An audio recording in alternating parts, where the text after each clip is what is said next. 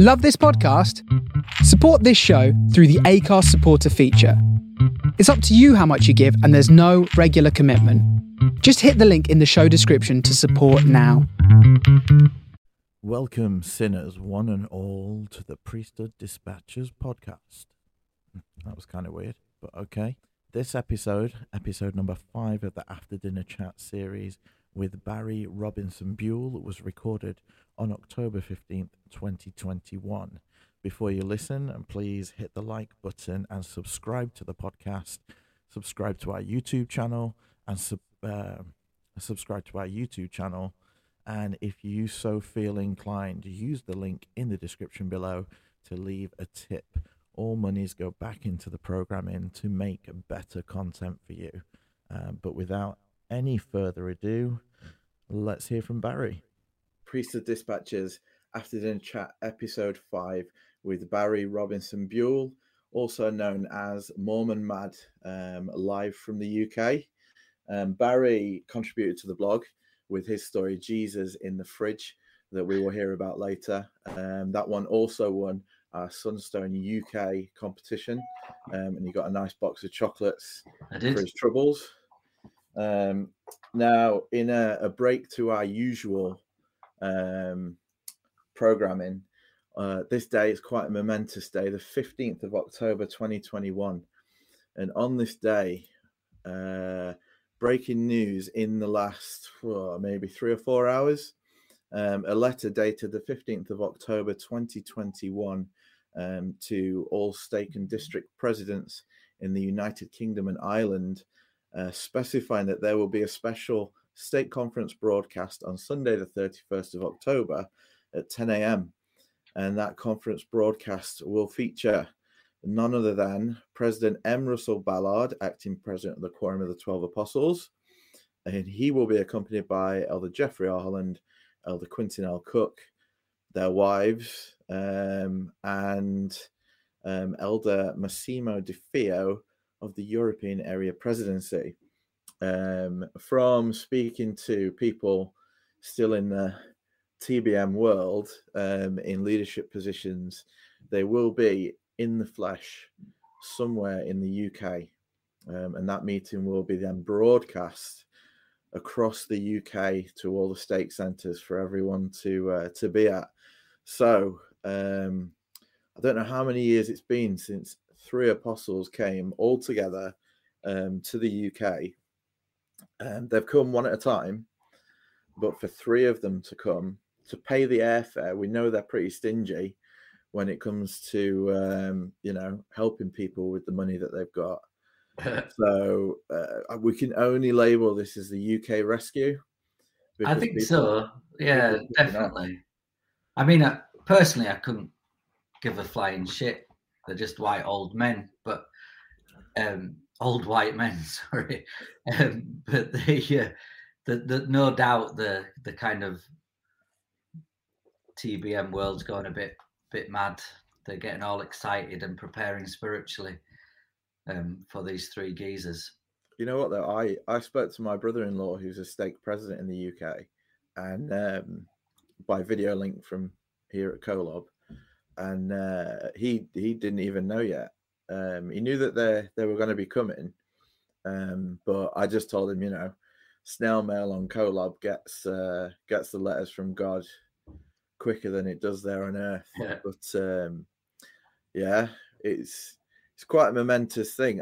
From our point of view, being post-Mormon, I think it's more of an exciting thing as to like, Elder Holland's just going to get up and be like, "Don't you dare leave," isn't he? And well, there's got to be those messages out there. I mean, if I was them, I'd do the same. I mean, you can't blame them because let's face it, the UK is going through a really tough time with people leaving in droves. State attendance being really low, especially after COVID. You've got the church has got a massive problem all over the world, but it feels, I don't know if it's just anecdotal or if it whatever, just because we're here, but it feels really quite bad here. I definitely, they have to do something. and so they're bringing the good big guns over to try and solve it. And it'll be. I'll be amazed if it'll be that kind of love wrapped up in guilt kind of approach that they have. I think they'll give us the whole. They'll give us like. What is it? The UK saints built the church, and they'll do the whole like you came out and saved the church from a great apostasy and different things with the missionary work and everything, and now it's your time to rally again. And never mind that the early missionaries lied their asses off about there being no polygamy and tricked them all to go over there. Yeah. But you know, the British saints saved the church based on lies. And married all the young girls before they could get to Utah. To be honest, I'd have probably done that as well. You know, so that's two things that I'd have done. Yeah, it's almost like they pushed them on the boat and they put their stamp on them for later. They were like, go see my wife when you get there, and she'll give you a side room, and you just wait for me. You. But yeah, it's 21st Century Saints saying they agree. And I must credit 21st Century Saints, who were the first to break the news, if that's anything. But definitely 21st Century Saints get the credit for breaking that news. So well done, guys. Well done. Pat on the back. Cool. Anyway, who's Doug Vincent? I don't understand his comments. Wow, you must be in rough shape to muster that kind of. I'm just in rough shape if he's referring to me, but I don't know what response he's referring to. Doug is the nicest guy out in the States, and yeah, I think we're all just a bit rough, Doug.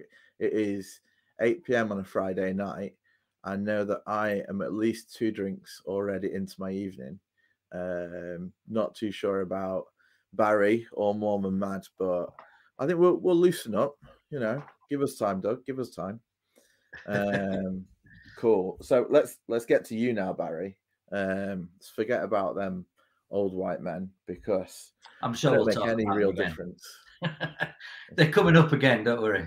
There's some good ones coming up, yeah. But so you are from the Leeds area of the UK? Leeds born and bred, Yorkshire boy. Yeah, fantastic. And I'll kick you off with how you became a member of the church. You're like the unicorn. You were a convert as a teenager, and you were the first in your family to hear the gospel and be converted. I wasn't the first to hear it, but I was the first to be baptized. Okay. So I think I was actually 13 going on 14, because I remember becoming a teacher shortly after being baptized. And yeah, I remember my mum getting taught by the missionaries, and I said to her, "Mum, you know, you can do this if that's really what you want to do. You know, each to their own. You get taught, but I don't want anything to do with it." And then there was a knock at the door, and I opened it, and there was 2 amazingly good-looking sister missionaries outside. I'm like, yeah, come in. Yeah, are you going to listen? I'm like, yeah, I'll listen. Yeah. And so they got me, and then all of a sudden, somebody who didn't believe in God, had never said a prayer in his life, was suddenly praying and thinking he was Joseph Smith. Wow. It was a wicked transformation. You know what? There is some good parallels there with the story of Joseph Smith. And I think for much of your life, at least for the years following, you kind of followed a similar pattern in following the gospel. Not so much writing a crock of shit book. I wrote a few of them. Oh, never published them or claimed that they were from the divine, but yeah. But you continued as a faithful TBM, went on a mission to Montreal in Canada. Was that particularly enjoyable, or?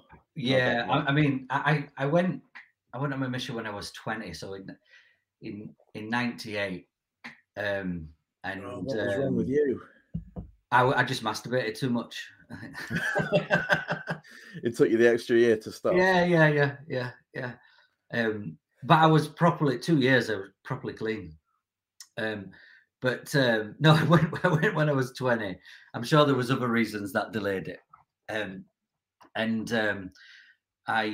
loved it. Yeah, Montreal. I had to learn to speak French, though I was properly shit at learning to speak French. My first area was supposed to be French, and we only taught English people. My second and third and areas were all English. So for a year, I wasn't speaking any French, and then they shoved me in a French area in the middle of Montreal with no one, and I was expected to have the gift of tongues, I think. And I tried to convince myself that I had a few times, but when I'm really honest with myself, I was still shit with the gift of tongues. Can you speak any of it now? Un petit peu, oui. Okay. So no, not really. Okay. I was going to say, at least you come out with something. But no, not even that. Cool. So you came back from Canada, quickly got married within the next 6 months. Proposed within 2 months. I mean, we were kind of we were really close friends before, so it wasn't like I hadn't known her. Yeah, within 2 months proposed, 6 months married, 9 months first kid. Wow. 9 months from coming back off your mission. Let's just say my firstborn could have been called Madrid. Fantastic. Yeah. Cool. But then that didn't stop you being called as a branch president? Well, it was a bit later on, yeah. But I think I've done every calling under the sun at ward level. But yeah, I was branch president. And do you know what? I loved it. And this can't be understated.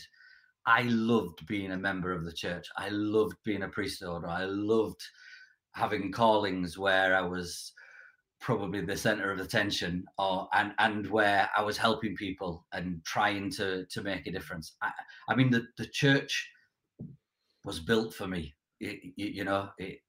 I couldn't question anything about it. There was always a reason to ignore the doubts. Yeah. Because everything else was so good. It was, the whole, but the people aren't perfect, but the church is. That was my attitude, and I hate myself for that. But it really was. I loved everything about the church. Adored it, and I was so far in. It was unbelievable. But I think I wasn't so far in that I was a weirdo. I didn't not eat meat in the summer.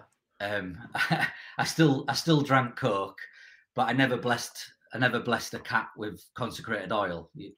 So I wasn't a freak, Mormon freak. I think I struck a nice balance with being a weirdo and in the world. So yeah, I mean, because there are some kind of proper batshit crazy Mormons out there. That I'm really pleased that I wasn't part of, and I always took it as a compliment when people didn't know I was a Mormon. When we college, I never knew that. I'm like, oh, thank God for that. Yeah, someone said to me once I said I grew up in a cult, and they said to me, "Oh wow, which one?" And I said, "Oh, Mormonism." And they said, "Oh, Muff, that's not a cult," Like non-members, they were like, Mormons are really nice. Yeah, Mormons are really nice, and I was hopefully a really nice Mormon. And like you say, there was the thing about Mormonism. There was always kind of an answer at some point, until maybe the last 10 years when it all just comes down to just listen to the prophet. Just listen to the prophet. You see, the thing that really struck me as a 14-year-old kid. Somebody came and told me this plan of salvation, and they told me that this thing was true. and that all the other churches, they had something, but they didn't have the whole truth. Yeah. And that got me like that. I was like, yeah, that's got to be it. And so I've grown up. I've been in the church. I'm 43 now, 30 years. And I've grown up with that teaching that this is the only true church, that this is the right way, that revelation is received through the living prophets. Yeah. And now to hear this kind of, you know, neo-apologetics, so the guys like the Givens that can go, oh, you know, it doesn't really have to be, you can live in this gray area. You know, the church doesn't have to be so black and white, or even be accused of being such a black and white thinker, because how dare I just think that this is the only true church. Yeah. It's just a load of bollocks. And it really infuriates me that my intelligence is kind of questioned, that I couldn't think that this was the only true church, or that this black and white thinking didn't exist, that we're allowed to live in this grey area. No, you're not allowed.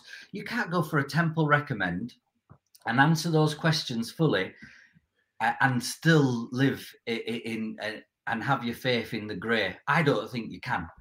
No. I just don't. And if you do, you kind of have to play mental gymnastics. You know, you can't just be straight. It can't just be straight. Like, it was a dead simple. As a 14-year-old boy, it's either true or it isn't. So when I was a 40-year-old man and I'm questioning it and I'm trying to investigate whether these truth claims are right or not, and I'm looking at the CES letter and I'm going into all these other apologetics and farms and all kinds of things, my question's still the same. Is it true or not? It's that it has to be black and white. And when you do that, you're going to land, you can only land in one place. It's a pile of shit. Yeah. And I mean, all power to people who can live in that grey area, because I do think that for some people, maybe leaving is just too the wrong much. thing. I absolutely. So I think about my mum, okay, and if she left the church, it would her life wouldn't be it wouldn't be better for her. And there's lots of people that I know that are really good people. I mean, most Mormons are really good people, and they're happy and it works for them. Good on them. That's not a problem. They're not the type of person to be pushing it onto other people. My issue isn't with the members who can live in the grey. It's my issues with apologetics that say you should, and it's with the church leadership who's trying to hide the blatant lies and still proselyting them when it's quite clear that if even if you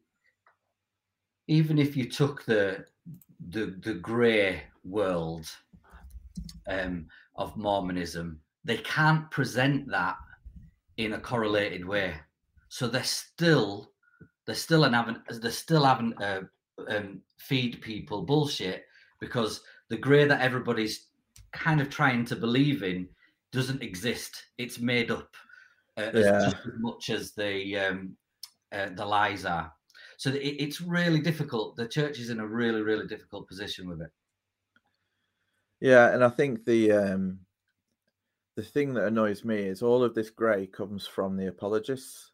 Yeah. And the church won't correct them because it helps them maintain a membership or a portion of their membership that would have left already. But I think when it gets too fuzzy for them, you get things like Elder Holland at BYU the other week going for, the course correction on LGBTQ, etc. So I think as soon as something happens where the church has to they've got skin in the game, then there's no grey. to them it's still black and white. 100%. Yeah. And that's it. And it's, if you follow the leaders, I'm sorry, you live in you have to, your faith has to be black and white. If you follow the Terrell Givens of the world, be as grey as you like. That's absolutely fine.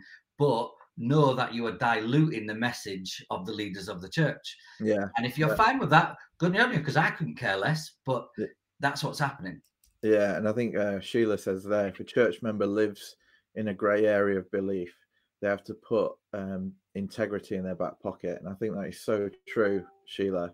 The thing that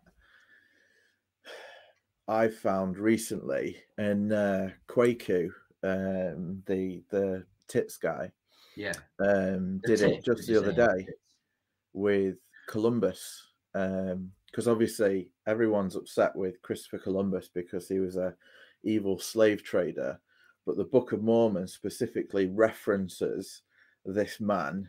And when I was a missionary, I literally hold the Book of Mormon up in front of people and say, look, Christopher Columbus is in the Book of Mormon, you know, even though it's written after the fact. But Kwaku was saying, oh, look, there's the Christopher Columbus wasn't the man. I don't believe that Christopher Columbus is the man that they're speaking about in the Book of Mormon. And he was saying, look at these contemporary accounts from people at the time about how evil Christopher Columbus was, and basically deriding him and saying that he didn't have to follow all of the words of the prophets, only the ones that were kind of communicated to him through the Spirit. And I just said to him, well, isn't that the same as Joseph Smith when we say, you've got the church stuff, but look at all these contemporary accounts of how he was a con man and a philanderer. And he went quiet, but I think at least we've let go, you know. But, well, you say. Well, we're still saying, aren't we? We've let go.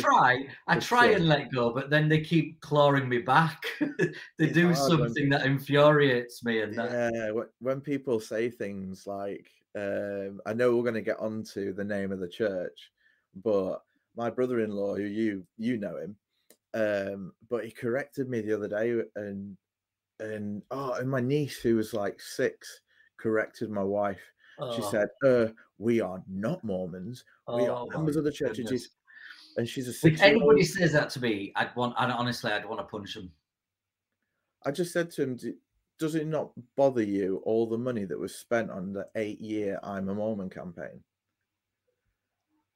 Yeah. So that absolutely, mate. Absolutely just infuriates me, that stuff. It's that shit that just makes it a cult to me. You go, just the fact that you're parroting that crap says you're in a cult.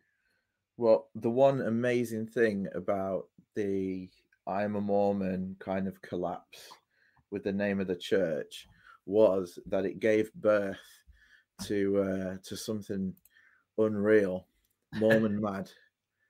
And this is Barrie's Instagram account, MormonMad, and you are a very good artist, as we'll see later on.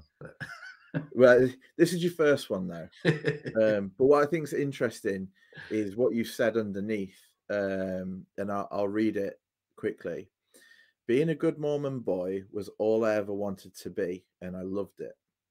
But then I find out it's all a crock of shit, and that I've been lied to and deceived for nearly 30 years. And that makes me mad. What makes me really mad is that it took me this long to realize how wrong it all is. And so I guess we'll go over to you for this ending of a testimony. And Mad, what was it that pushed you over the edge? There was a few. It's not just one thing. You know, we all talked. I probably had elf that were happily collecting dust from the it's that you know, the priest and the Book of Abraham and stuff. There was a few things on there. What really started my questioning them more, did the name change. One, I've never particularly endeared myself to really boring and stuff, but so when it was called, I wasn't particularly excited by it, but they have spoken about, and I was like, what time in my life that I'd allowed size the leader, the prophet, time, I was just shocked by it all was. While all this is doing his A-level, a load of questions that I can't answer. He's talking about Adam God theory, and I'm like, oh mate, it's a load of rubbish. It's just all anti-Mormon lies. Wow. Your teachers don't know what they're talking about. You need to school them. I'm like, I don't know that. I've never heard of that. Let me do some research and digging. Like, oh shit, maybe it isn't. At the same time that I discovered, obviously, that's a great thing that it broke my shelf completely, and then this just nail in the coffin. Brilliant resource, really, with it. And I quickly, having weighed it all up, read thing, realization that, and once I'd accepted, we all talk about peace, that once I'd entertained in my mind that the church might not be true, and then gone, oh yeah, that's a real possibility. A weight came off my shoulders, and I was able to research even more and go, oh shit, it's impossible for it to be true. It's absolutely impossible. It was. I was able to accept it and move on. Albeit, I was pissed, and I was pissed because I'd spent a lot of time. I'd pissed because I'd brought my children up in a way that wasn't always the best for them. The oldest one with dating and things like that. I spent a load of money on tithing that I didn't have. I was just pissed for being lied to. There was a balance of the church got me out of poverty. The church helped me be a leader. It gave me an education. But it did all that at the same time as stringing me along. And, so I was pissed, and so I thought, I want to do something. I want to express it in some way. And the only way I can't be mad without making myself laugh. So that's where MormonMad came from. I wanted to make myself laugh, because if I didn't laugh, I'd probably break down and cry. My world had been turned upside down. So I vented in a way that made me feel better, and maybe entertain people along the way. But even if it didn't entertain other people, as long as it entertained me, that's all I gave a shit about at that time. Well, I think we're all better for it. We're going to look at a few examples of your artistry on MormonMad, which is just crazy. If anyone wants to look at all of the artistry, then take a look at MormonMad's Instagram account. And if you just go down to the description, there's a hyperlink there that'll take you straight to it. So yeah, awesome. But we'll take a quick look at some of my favorites that I picked out. So these drawings are your original works, is that? Yeah. That's fantastic. This all when I think about this, this all comes from the idea. And it happened on in Quebec, Catholic. If you're Catholic, you're a Jehovah's Witness. But there, and I think people have just done it throughout the annals of time. When they're pissed off, they make sacred things. They make light of it. Yeah, they pollute them, and so the all Quebec are based on the Catholic Church. That's like saying fuck you. It's bad. It's sacrament. It's just really bad, and so they kind of pollute that was sacred, and I think that's what this is for me. This MormonMad, people who I thought sacred to me, things that I thought were precious, and going, and that's it's quite a personal thing, because I held these guys up on a pedestal. They were people that I looked up to, and so doing this actually meant it was part of my process of going, you're just men, that's all you are, and if you're just men, I'm going to take the piss out of you. Yeah. And I think that's where I've come to. Like, if they sent me like a summons to some sort of disciplinary council, I'd want to go just to be able to say to them, you are just old men sat in a room in a glorified community centre that the community can't use.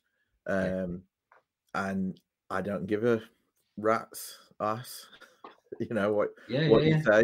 You're not I'm not going to go away crying that you've scolded me or anything. In fact, I wouldn't even let them scold me. I'd just say, I'll stop you there. You know, I'll give you as much as I'd give anyone on the street, but as soon as you start being rude, off you go, mate. Yeah. But have your kids seen these?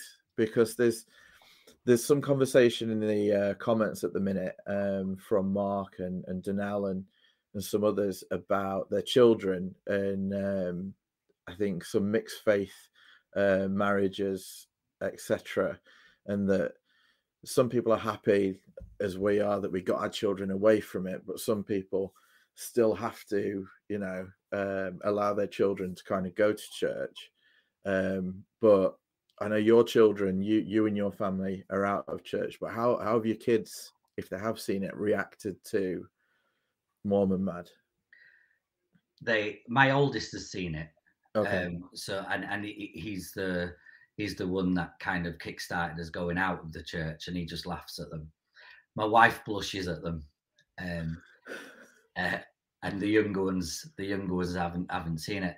I mean, it's not like we've severed ties with the church. My daughter, she's 14. She still goes to Mutual on a Tuesday. She doesn't believe in the church at all, but she enjoys going and seeing her friends. So we've still got contacts with the church, and I'm still, you know, talking with everybody. I still feel part of what little community there is there now. But I've got no animosity to the church, even though it comes across with MormonMad that I do. I actually don't harbour any pain or hatred. This is purely for fun now. It's almost a little alter ego that just has a laugh. Yeah, and I think we get that a bit from our missions. I always felt that the badge, the Elder PD badge, was like something to almost hide behind. It gave me an air of authority in different things. And the church would say that, oh, we're hiding behind these monikers or whatever. But the thing is, we are what they created. Yeah. You know, we are good at manipulating people because they taught us the commitment pattern. Not that we want to be. Yeah, no, but that whole thing of you know, you've left the church, why don't you leave it alone? Shitty argument. I think you've got to be crazy to leave. If you're so far in and you've done so much with them, they've meant so much to you, just drop and leave it? Are you kidding me? I think you've got to be a psychopath to be able to do that. Yeah. Well, I was looking at my records the other day for tithing paid. You can go on lds.org, and on the member tools section, someone told me, and I thought, I'll go have a look. And you can get all your statements going back years, and it's infuriating. So I'm not leaving it alone. I've paid to be able to piss and moan. Yeah, basically. But this one's awesome. So we've got President Nelson there in his temple robes, which, for anyone who's not been through the temple, if you're seeing that for the first time, sorry, it is.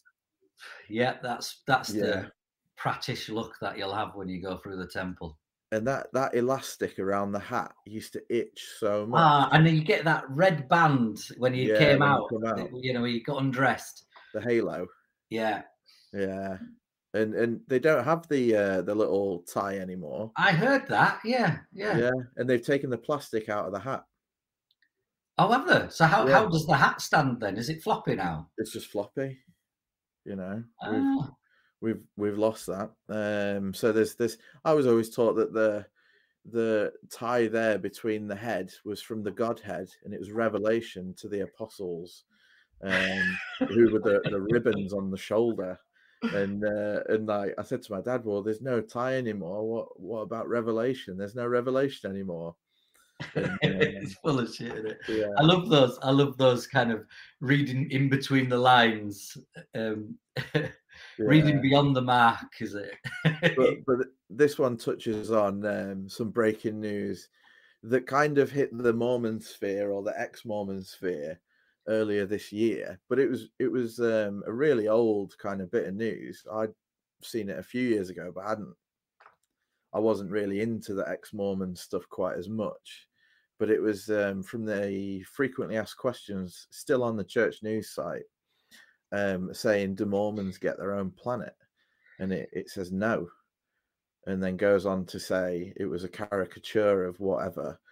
So you've put here, to bollocks, we said you could have your own planet. We're not some weirdo shitbag cult, you know.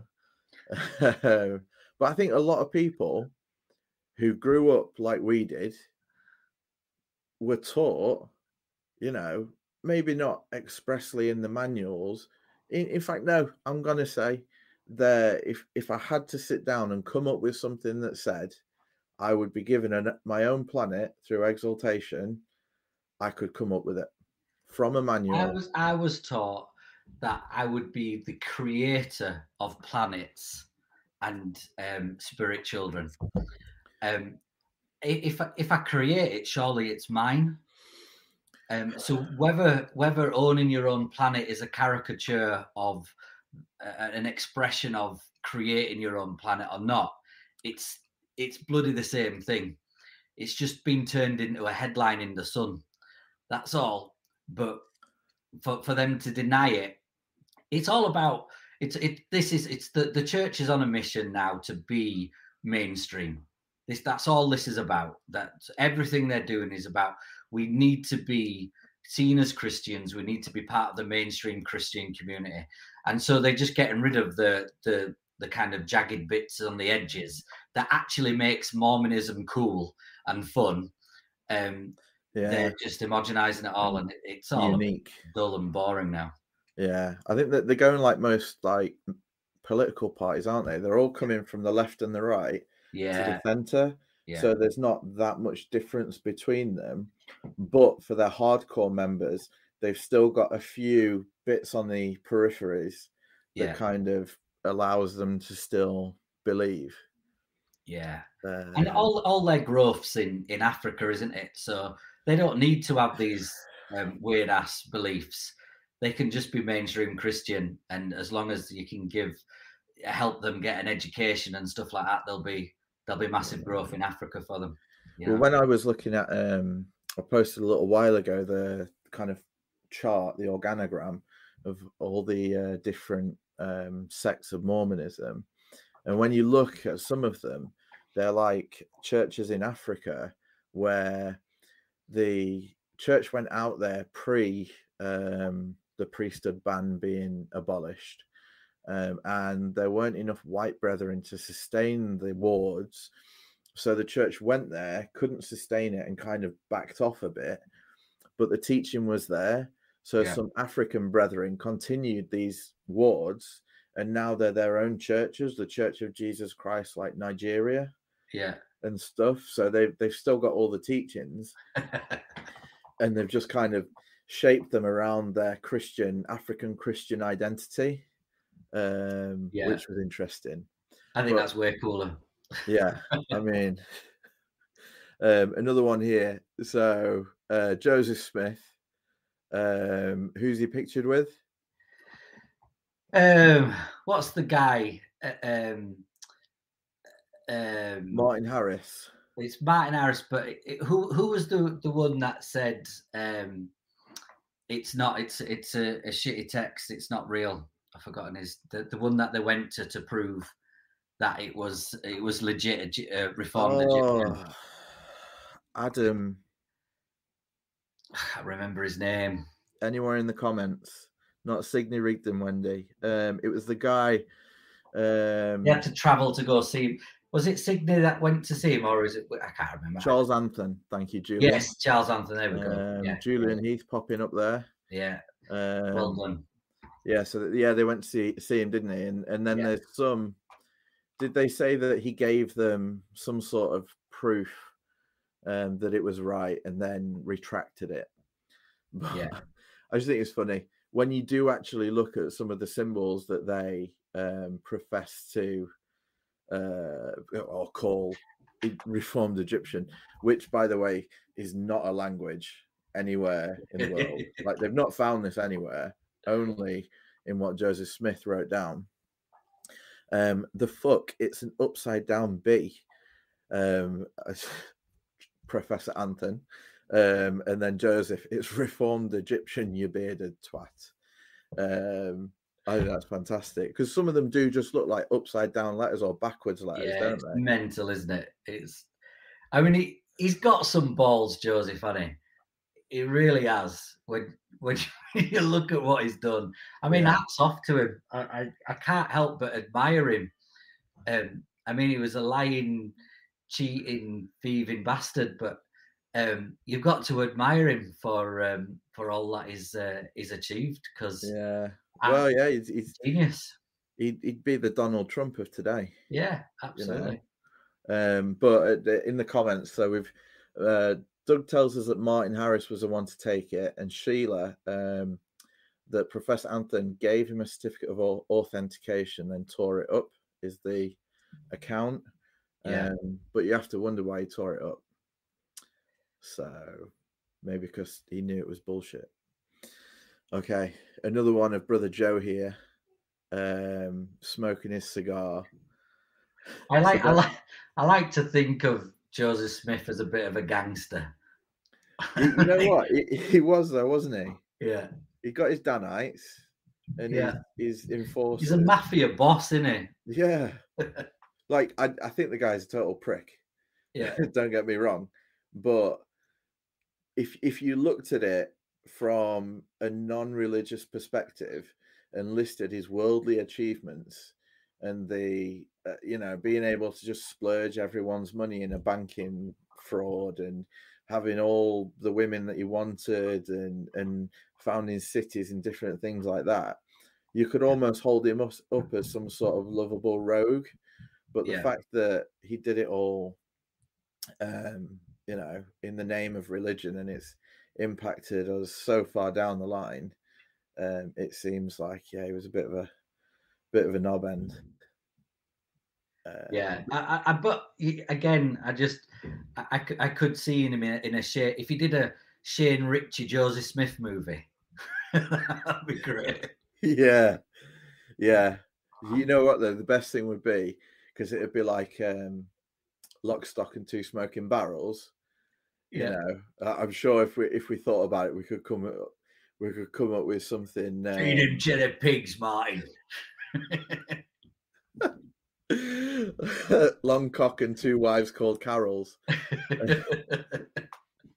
But yeah, like, and the members would eat it up because they'd see it coming out, and then they'd not watch it because they'd tell them not to watch it, and then they'd tell everyone that it's really bad, and people would say, "But have you watched it?" And they'd be like, "No, but I know it's really bad." And it tells lies. But you've put there. So then I said, "Oh, come on. If you don't do it," and Angel said, "He'll fuck me up with his flaming sword." So she did. Can you tell what that was? I'm laughing at my own joke, but just long cock and two wives called Carol. I think that's a good one. Yeah. You need to do a MormonMad of that. like a movie cover. Long cock and two wives called Carol by Shane Ritchie. Oh no, awesome. Great. But yeah, that's the angel with a flaming sword that forced him to marry children. So he was, I just the lies to the sea. I mean, actually, sometimes I feel bad. I mean, you're going to show one later where I actually thought, oh, should I post this actually? Because he probably raped girls. But there's a really nasty undertone. There's a darkness to that whole era with polygamy. Well, yeah, polygamy as a whole, there's a real darkness to it, and it's actually really sad. But I suppose to the point of if you don't laugh, you cry, because it is truly horrendous what those old boys got up to. yeah. I think Sheila says here, Joseph Smith turned good living women into whores. They passed these women around. So yeah, it's yeah. I think the sad thing was that in most cases, I know in some cases, the parents of the child weren't there, and different things like the sisters that he adopted and different things like that. But a lot of the time, the parents were there and kind of allowed it to happen because he was a prophet of God. Because they thought their eternal lives depended on it. They were somehow going to be connected in the eternities to a prophet and therefore be exalted. I mean, it was just wrong on every level, wasn't it? I think this is the one you were talking about. Yeah. So I wasn't, even for me, I thought, is there a line, Baz? Is there a line? Let's find out. Well, I think what you've done here is you've taken two very Mormon things, one from, the 1800s and one from the 2000s, and kind of put them together in what is a very good kind of, it's not good, but it's a bit clever. So we've got Joseph there in some state of arousal. I always thought it'd be better to have Joseph with a dad bod as well. Yeah. Even though they say he was ripped, don't they? Yeah, He was this fine figure of a man. I based him on Will Ferrell. yeah, I can see it, but it's unmistakably him, which I think is amazing. It just so when I did, it was just like, what would make me laugh, and it was like, oh, Joseph with a cum face. it's gonna make me laugh, but yeah. Okay. So, okay, Fanny, remember, as long as we don't move, it doesn't count. Ooh, fuck. So he clearly didn't have a third there to jump up and down on the bed next to him. He didn't need it. No. So that's referencing, obviously, Joseph's scrape with Fanny Alga, who the 17-year-old housemaid. And I don't know, he could be saying there that if they don't move, Emma's like a bit of a dinosaur and she won't see them if they're not moving. But it works on a lot of levels. But yeah, with the Provo soak and the Provo jump. I didn't even know if it was true. I was like, this can't be. This has got to be just folklore. These people cannot be doing this, surely. No, they are, mate. Literally, it's not even a new thing. It's another one of them things that has just all of a sudden caught the attention of the media outside of Mormonism. Yeah. So then it's gone like wildfire through the whole world as such. But yeah, there's so many for anyone that's in Utah, because I know we've got a few people watching from across the pond. There are different things to do with armpits, other holes, and there's all these different ways to get around the law of chastity. And I think, again, it's what the church has created themselves. It's the monster that they have built. I think I said it a couple of weeks ago. If you get enough Eagle Scouts together who want to break the law of chastity, they will come up with very ingenious ways to do it. They're always prepared, aren't they? you know, and that's what they've done. They've put all these young men through scouts and said, how do you get around that law? Well, let's read the letter of the law. Oh, it never said anything about not moving. Yeah. Yeah, no, it's absolute, and no no biology or science goes into it at all. No. It's just from this religious framework. It just boggles my head, and again, just reaffirms that we're all in a cult. Yeah, and it's so. I got a really good reply from somebody on this one. Do you mind if I read it to you? Go for it. So some people get really offended at what I put, which is perfectly acceptable to be offended at these posts. I'm not bothered that people get offended. But it makes me laugh when people send me messages like this. Hey, I recently saw your post about the Church of Jesus Christ of Latter-day Saints, not Mormon. I just wanted to let you know that I forgive you for the things you're saying about God's restored church. But forgiveness from me won't matter. Our words will condemn us. But I know that God provided a way for us to repent and change. I do not wish to argue with you at all. I just wanted you to know that you're loved. Whatever happened to you while you were a member, I hope you know that there's something you're missing. I don't know what it is, but you do, and so does God. I would encourage you to look to God to solve problems and not make hurtful, offensive, and so immoral pictures about the church. If you're at least still a Christian, then know that what you're doing is not Christ-like. It is the opposite of being a good man or woman. You know you're wrong. And the voice inside your heart is still there telling you that. I care about you and hope that you'll change. God bless you, brother or sister. Wait, did you actually know this person? No. So I know you and I care about you. Yeah. And so I just put, you're too kind. Thank you for not being all judgmental or self-righteous. You seem to know me better than I know myself. I'm sure that must be the Spirit guiding you. You must be a very righteous individual. You're right. There is something missing in me. I think it's called not giving a shit what you think. Oh dear. Brilliant. No, that's a good one. But it's the classic rebuke with love. Yeah. And this whole kind of I'm right, you're wrong, where we've got the truth. It just infuriates me that, again, going back to where we started with this living in the grey, you can't truthfully live in the grey when the church is telling you we have got revelation through the prophets and we are the only true church. Because you get assholes like that, and I feel sorry for him. He's not an asshole because he was born an asshole. He's an asshole because of Mormonism, and it's not his fault. And so we should feel sorry for assholes like that.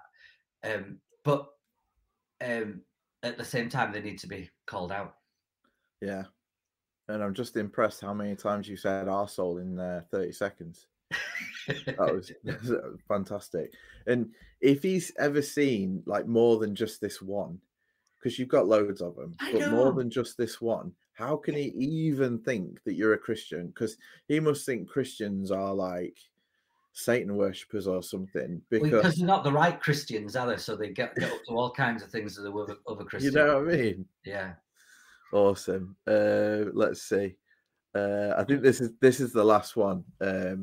This one kind of, it had, I guess, thingy or some reference or not. Nemo did a Temple Recommend interview with Joseph Smith. Nemo actually got the idea for that from this, apparently. Okay. Oh, yeah. Well, so that's what he told me. Yeah. He said he saw this, it made him laugh, so he thought, "Oh, I'm going to do something on that." You want to charge him royalties on all of his YouTube views for that? Yeah, absolutely. Yeah. No, I'm glad he inspired somebody. I think he was probably the only person I inspired with this post. But... Yeah, I think this was a good one because the thing was, there was no one that could hold Joseph to account. He literally crowned himself king of the world with the Council of 50, and there was no living person who could hold him to account. And anyone that tried to either got excommunicated or he kind of came up with another level of bullshit. Well, what did he ordain himself as? The president of the world or something? I can't remember. Yeah, king of the world. It just some like, I am at the top of the pile. You cannot question me. He even said that he was better than Jesus because Jesus's followers killed him in the end. Yeah. And I'm like, if the man's not a prophet, he is now, because I hate to tell you, Joe, but your followers killed you in the end. I think this came from, I can't remember at the time. I think there was a load of stuff going around about temple recommends or something, the changing or whatever. I can't remember what inspired this one.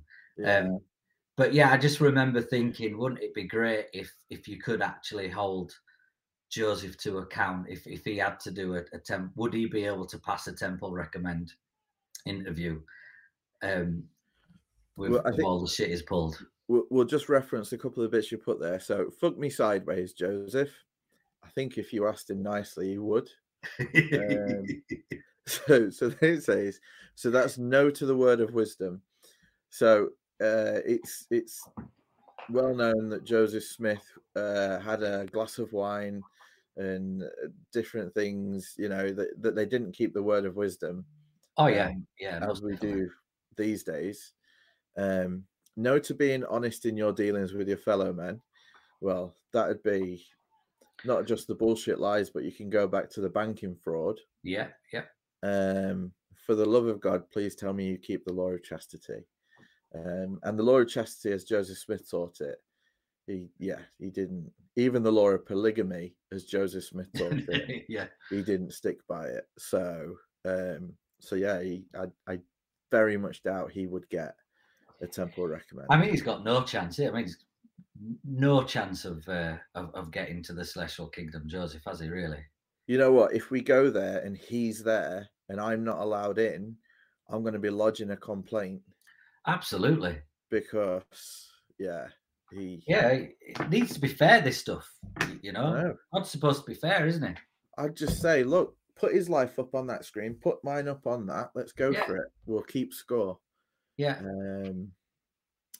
But no, MormonMad, absolutely nuts. And again, there's quite a few of these wonderful images and quips that you've put together. So anyone that wants to look over them, head to Instagram, either find MormonMad or take a look at the hyperlink just down below.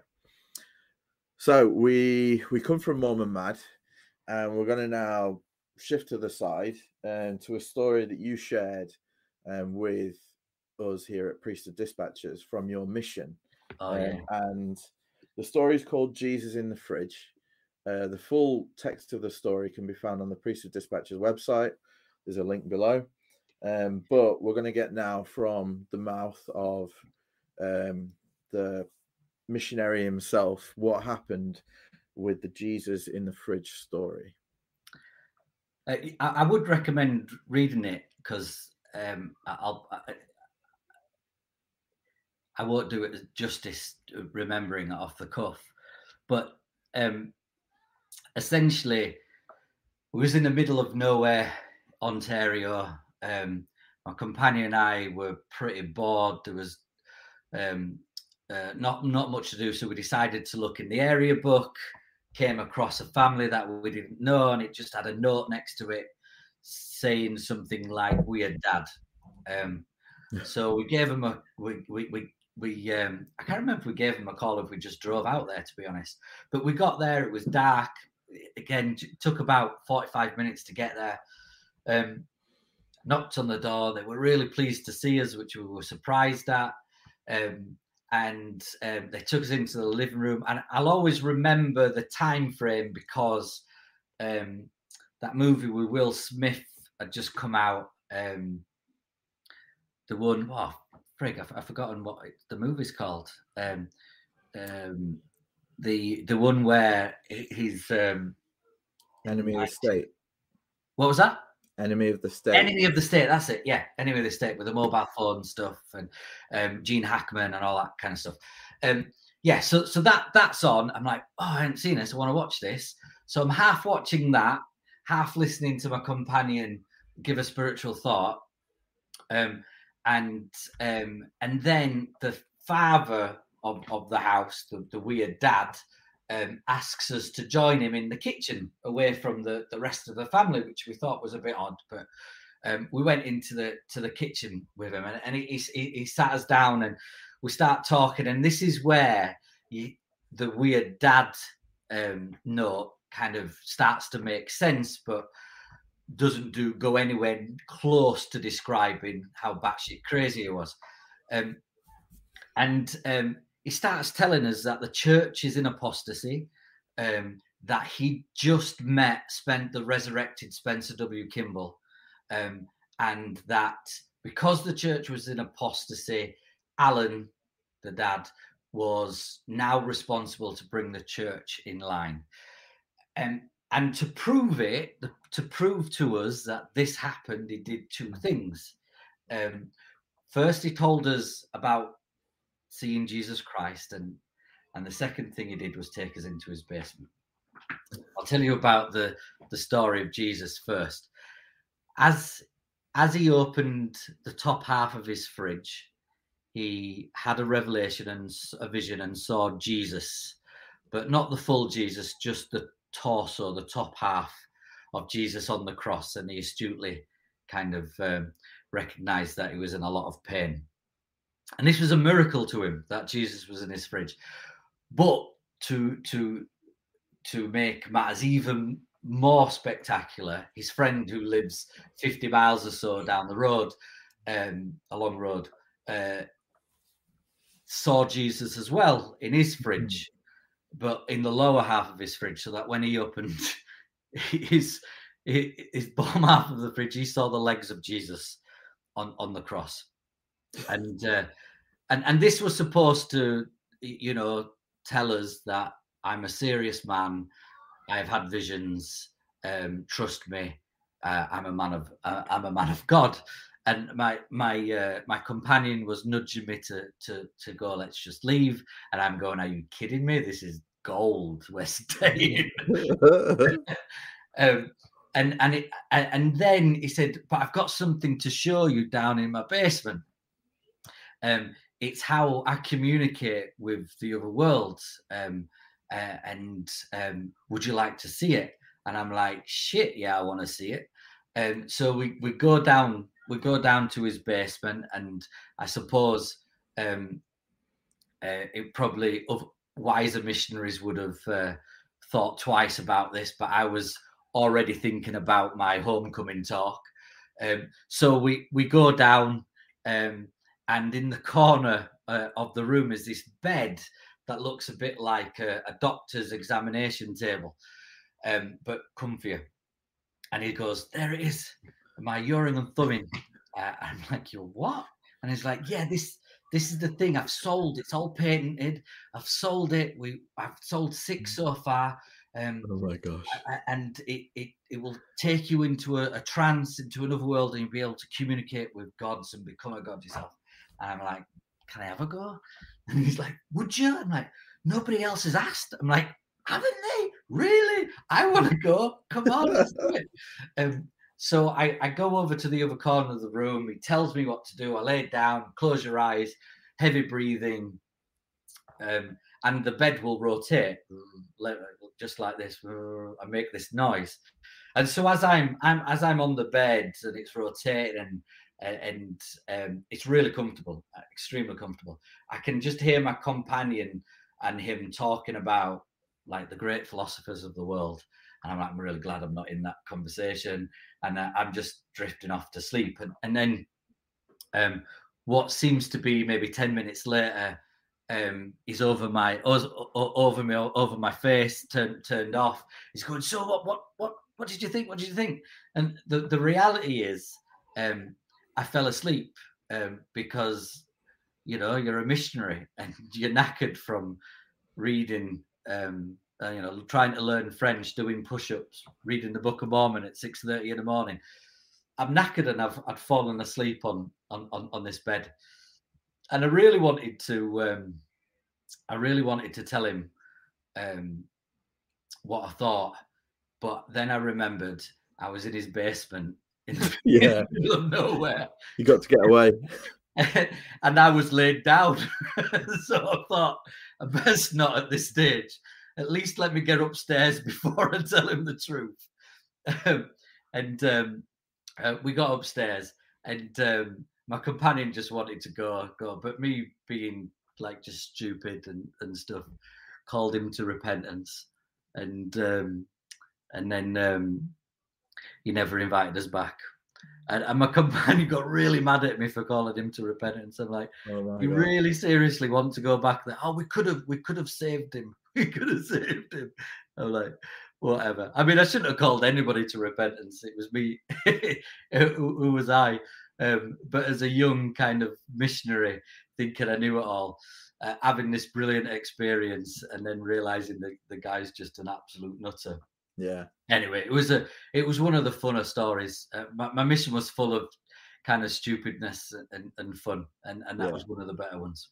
And I think that's probably how he sold 6 of them. He got guys in his basement, and they paid out of fear just to get out of the property. And they've probably got these beds just in the garage or whatever. And when someone comes in to look at something, they're like, "Oh, what's with the bed?" And these guys kind of cower, and they're like, "It's a really bad time in my life." Well, honestly, the bed was really comfortable. I'd have bought one just to be able to sleep. Well, the thing is as well, which person in their right mind sees the torso of a dead person in their fridge and doesn't like panic about...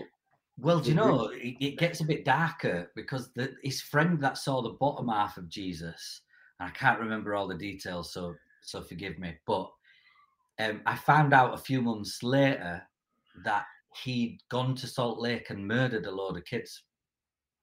Wow. And yeah, he's still serving. He's still in prison, obviously. But batshit crazy stories that we were all laughing at, and you go, actually, I don't know if he was a psycho, but his friend certainly was. There's no jokes to be had there. No, no, it's gone on it. Sorry. Awesome. So that was Jesus in the Fridge. And like Barrie said, go and read it. And what is awesome about Barry's story is Barrie wrote it.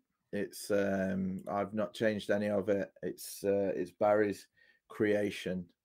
So yeah, go and read it on the website and share it with everyone. And if you do have any questions about it, go to MormonMad and email him there. And absolutely, sure he can tell you more about it. So that kind of brings us to an end of this evening's festivities. We've got the UK rescue to look forward to on Halloween of all weekends. So everyone's going to have gone to Trunk and Treat and celebrated like dead people and ghouls and everything on the Saturday, Friday evening. And then on Sunday, we're going to be treated to more nearly deads on the stand to tell us more crazy cultish stuff. But yes, thank you, Barrie, for just being you, for MormonMad, for bringing that into our world, because I think it is needed. And I think this whole thing, when it comes to whether it's arguing about the doctrine or whatever, just being able to take the piss and laugh about it is therapeutic and absolutely needed. Let's not be too serious with ourselves, because I think that's how we've ended up where we are. Everyone just took Joseph too seriously when he was started just kind of as a kid lying about wanking in the woods. So Yeah. on that Yeah. note, Absolutely. No, thanks for having me, man. no, awesome. Thanks for everyone in the chat. We've had a really active chat this episode, and I think they've had some good conversations on the side of what we've been talking about as well. Yeah, that's cool. I've been trying to keep track of it, but I couldn't know all of them. But yeah, that's It's cool. been flying past. I think a good one from Doug just a minute ago. A guy in my mission said he saw Jesus standing on his tractor. So awesome, Doug. I've seen Jesus in my cereal, you know. Really? Yeah. Or like In the your, cookie. as the Americans would call it, grilled cheese. Yeah. Just quickly, if anyone knows what that phenomenon is, they say about like seeing shapes in clouds and stuff, don't they? That your mind kind of rearranges things into certain shapes. Yeah. There's an actual scientific thing, but Yeah. too serious for this conversation. Announcements in true Mormon form. Next week there won't be an after dinner chat because I'm going on holiday. Well, nice. Yay for me. Well done. I'm getting a flight from North Kolob to South Kolob, where it is summer. And yeah, after that, we look forward to the rescue. Coming up in January, we've got Thrive UK on the 22nd of January. Anyone in the UK or Europe or just close, that'll be in Bristol. Good train links, good flight links, and it'll be a good piss up. And it's $25 with a good lunch included. So I think in UK it's about 18 quid. So Is that yeah. bad? And there are limited spaces there. I'm on the committee, along with Nemo and a few others, Sean, Catherine, David, and Lee. But yeah, it'll be really good. The 22nd of January, 2022, and that's the World Thrive Day as well.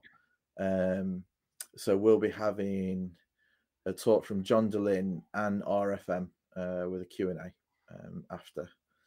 So awesome. But for this evening, in the words of, what was the guy? Jim Carrey. He lived in that bubble. That movie. Oh, Truman. Yeah, I fucked up the line now. You haven't you? Yeah. The whole thing, mate. Yeah, no, he says something like good morning, good afternoon, and good night. Piss off. Yeah, see you later. Thanks, everyone. See you later, man. Bye. Bye.